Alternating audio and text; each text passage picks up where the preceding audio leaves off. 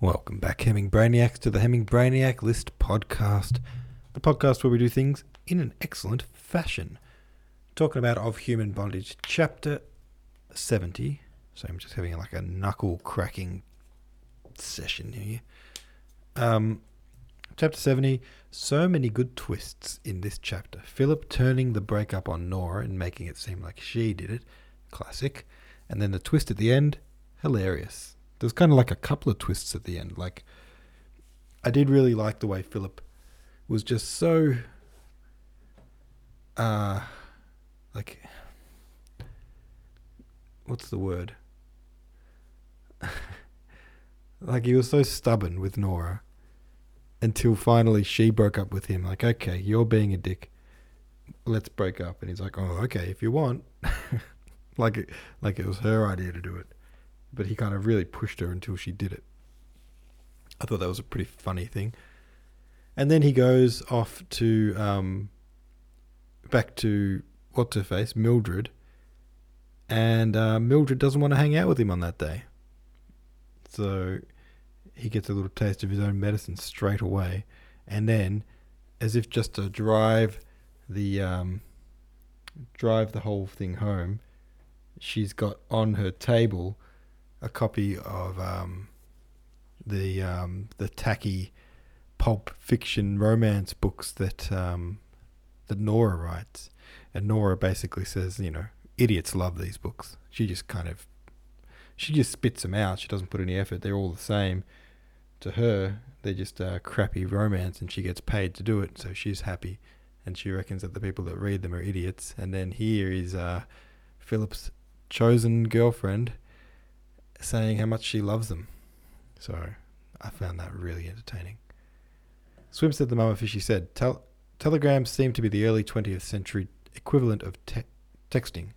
Laura Weistich said, except the text tells the recipient where you are, so you can't lie. Do you mean that the text, the telegram tells the recipient where they were, or the text? Because a text, it doesn't tell you where you are. But a telegram, I'm assuming you need to know where the recipient is in order for them to get the telegram, right?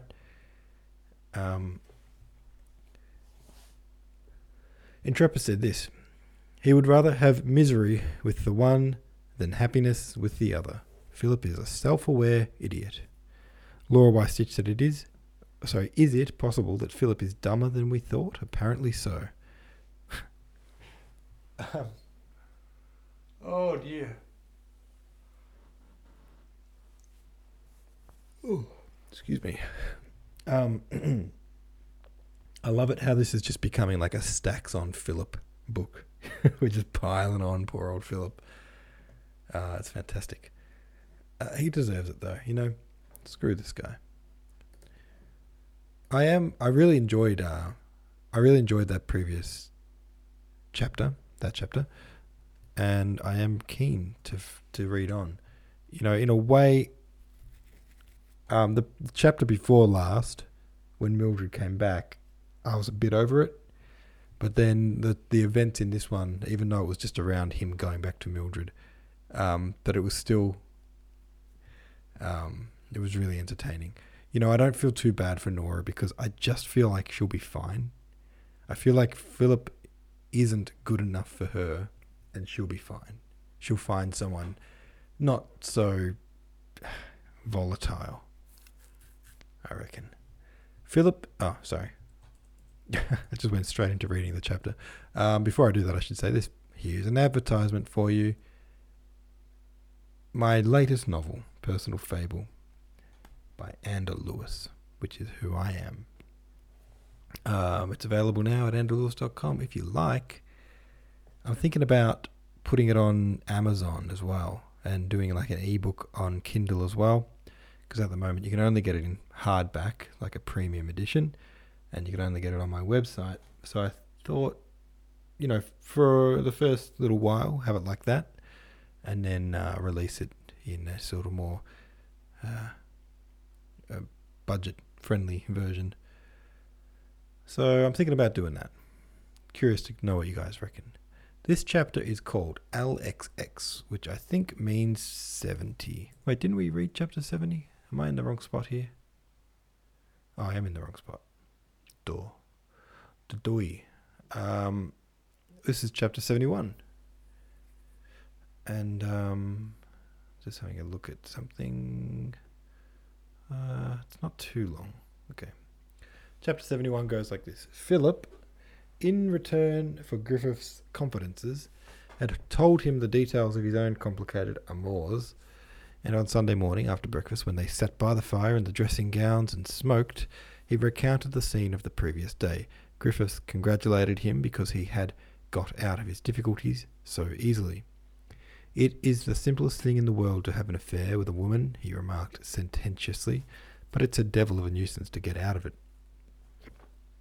Philip felt a little inclined to pat himself on the back for his skill in managing the business. At all events, he was immensely relieved. He thought of Mildred enjoying herself in Tulse Hill, and he found in himself a real satisfaction because she was happy.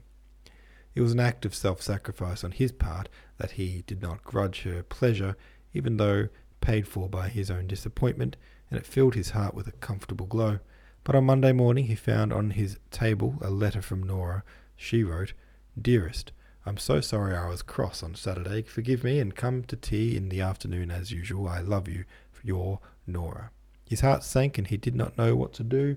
He took the note to Griffiths and showed it to him.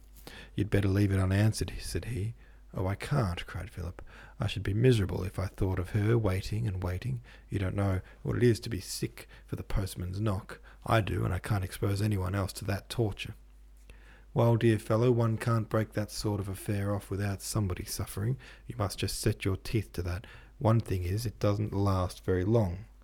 Philip felt that Nora had not deserved that he should make her suffer, and what did Griffiths know about the degrees of anguish she was capable of? He remembered his own pain when Mildred had told him she was going to be married.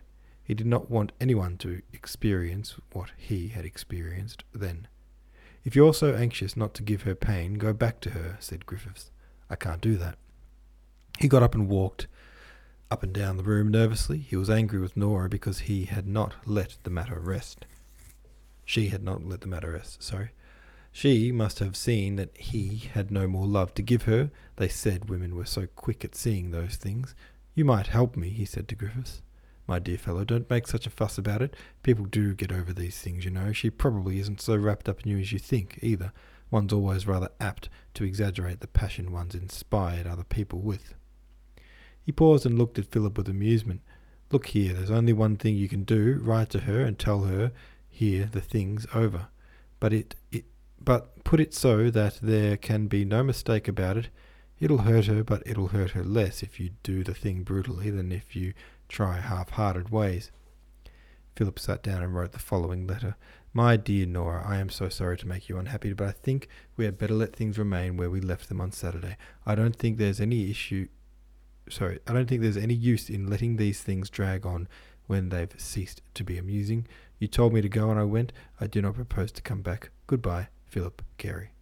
He showed the letter to Griffiths and asked him what he thought of it. Griffiths read it and looked at Philip with twinkling eyes. He did not say what he felt. "I think that'll do the trick," he said. Philip went out and posted it. He passed an uncomfortable morning, for he imagined with great detail what Nora would feel when she received his letter. He tortured himself with the thought of her tears, but at the same time he was relieved. Imagined grief was more easy to bear than grief seen, and he was free now to love Mildred with all his soul. His heart leaped at the thought of going to see her that afternoon when his day's work at the hospital was over. When, as usual, he went back to his rooms to tidy himself, he had no sooner put the latchkey in his door than he heard a voice behind him. "May I come in?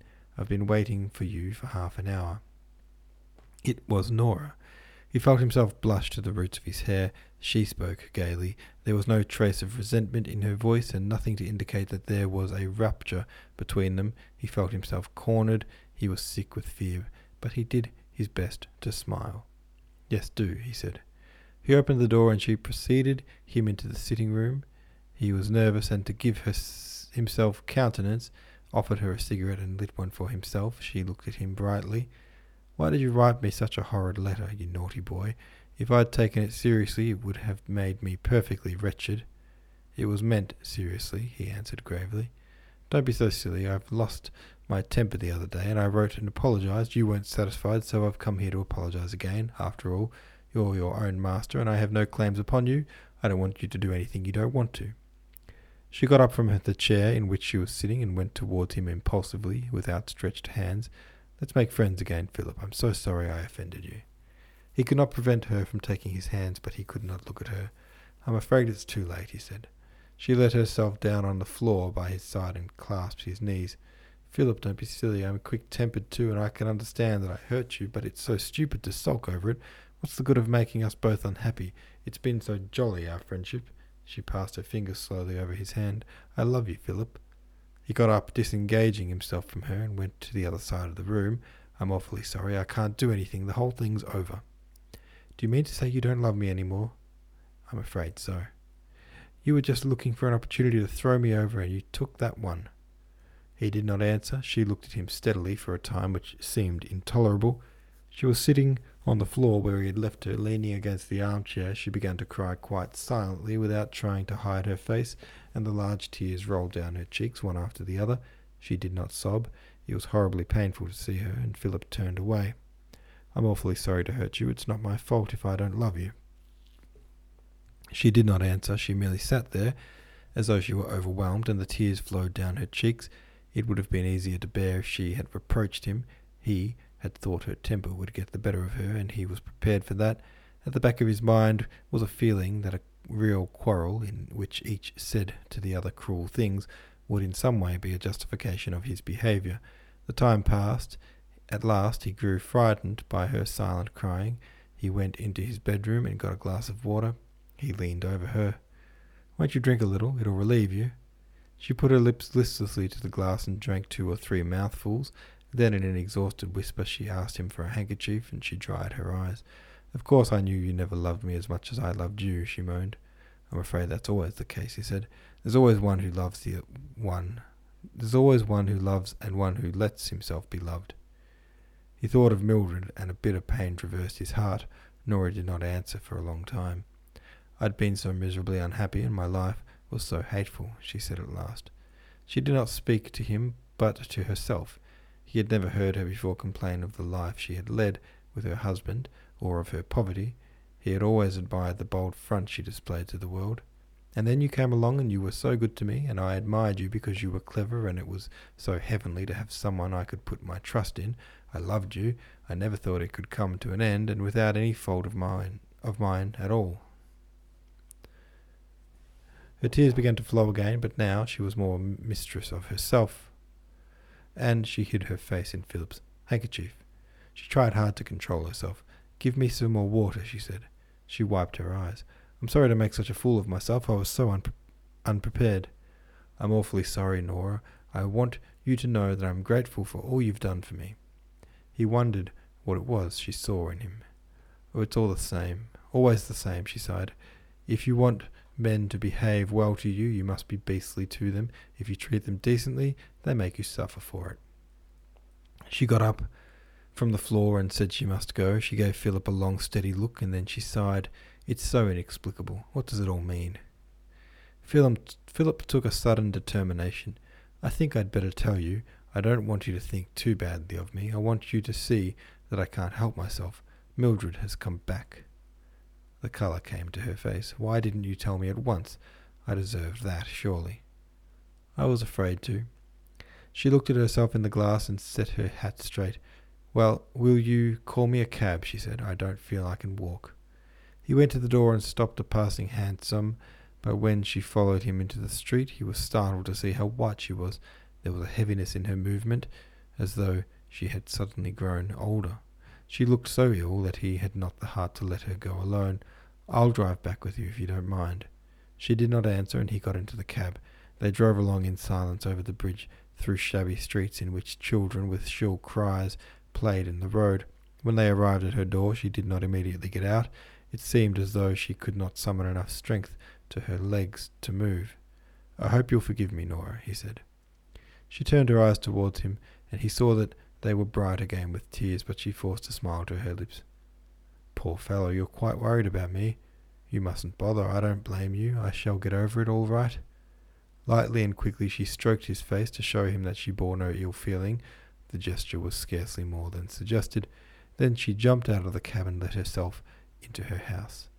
Philip paid the hansom and walked to Mildred's lodgings.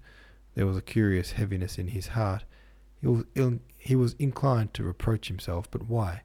He did not know what else he could have done. Passing a fruiterer's, he remembered that Mildred was fond of grapes. He was so grateful that he could show his love for her by recollecting every whim she had. All right, there we go, another chapter down. Philip, well, I mean, you got to respect him a little bit for at least having the nerve to do a proper breakup, and he even went and gave her the real reason. So, you know, a little respect for that. All right, have your say about that one over at the subreddit. Thank you very much for listening, and I will see you tomorrow.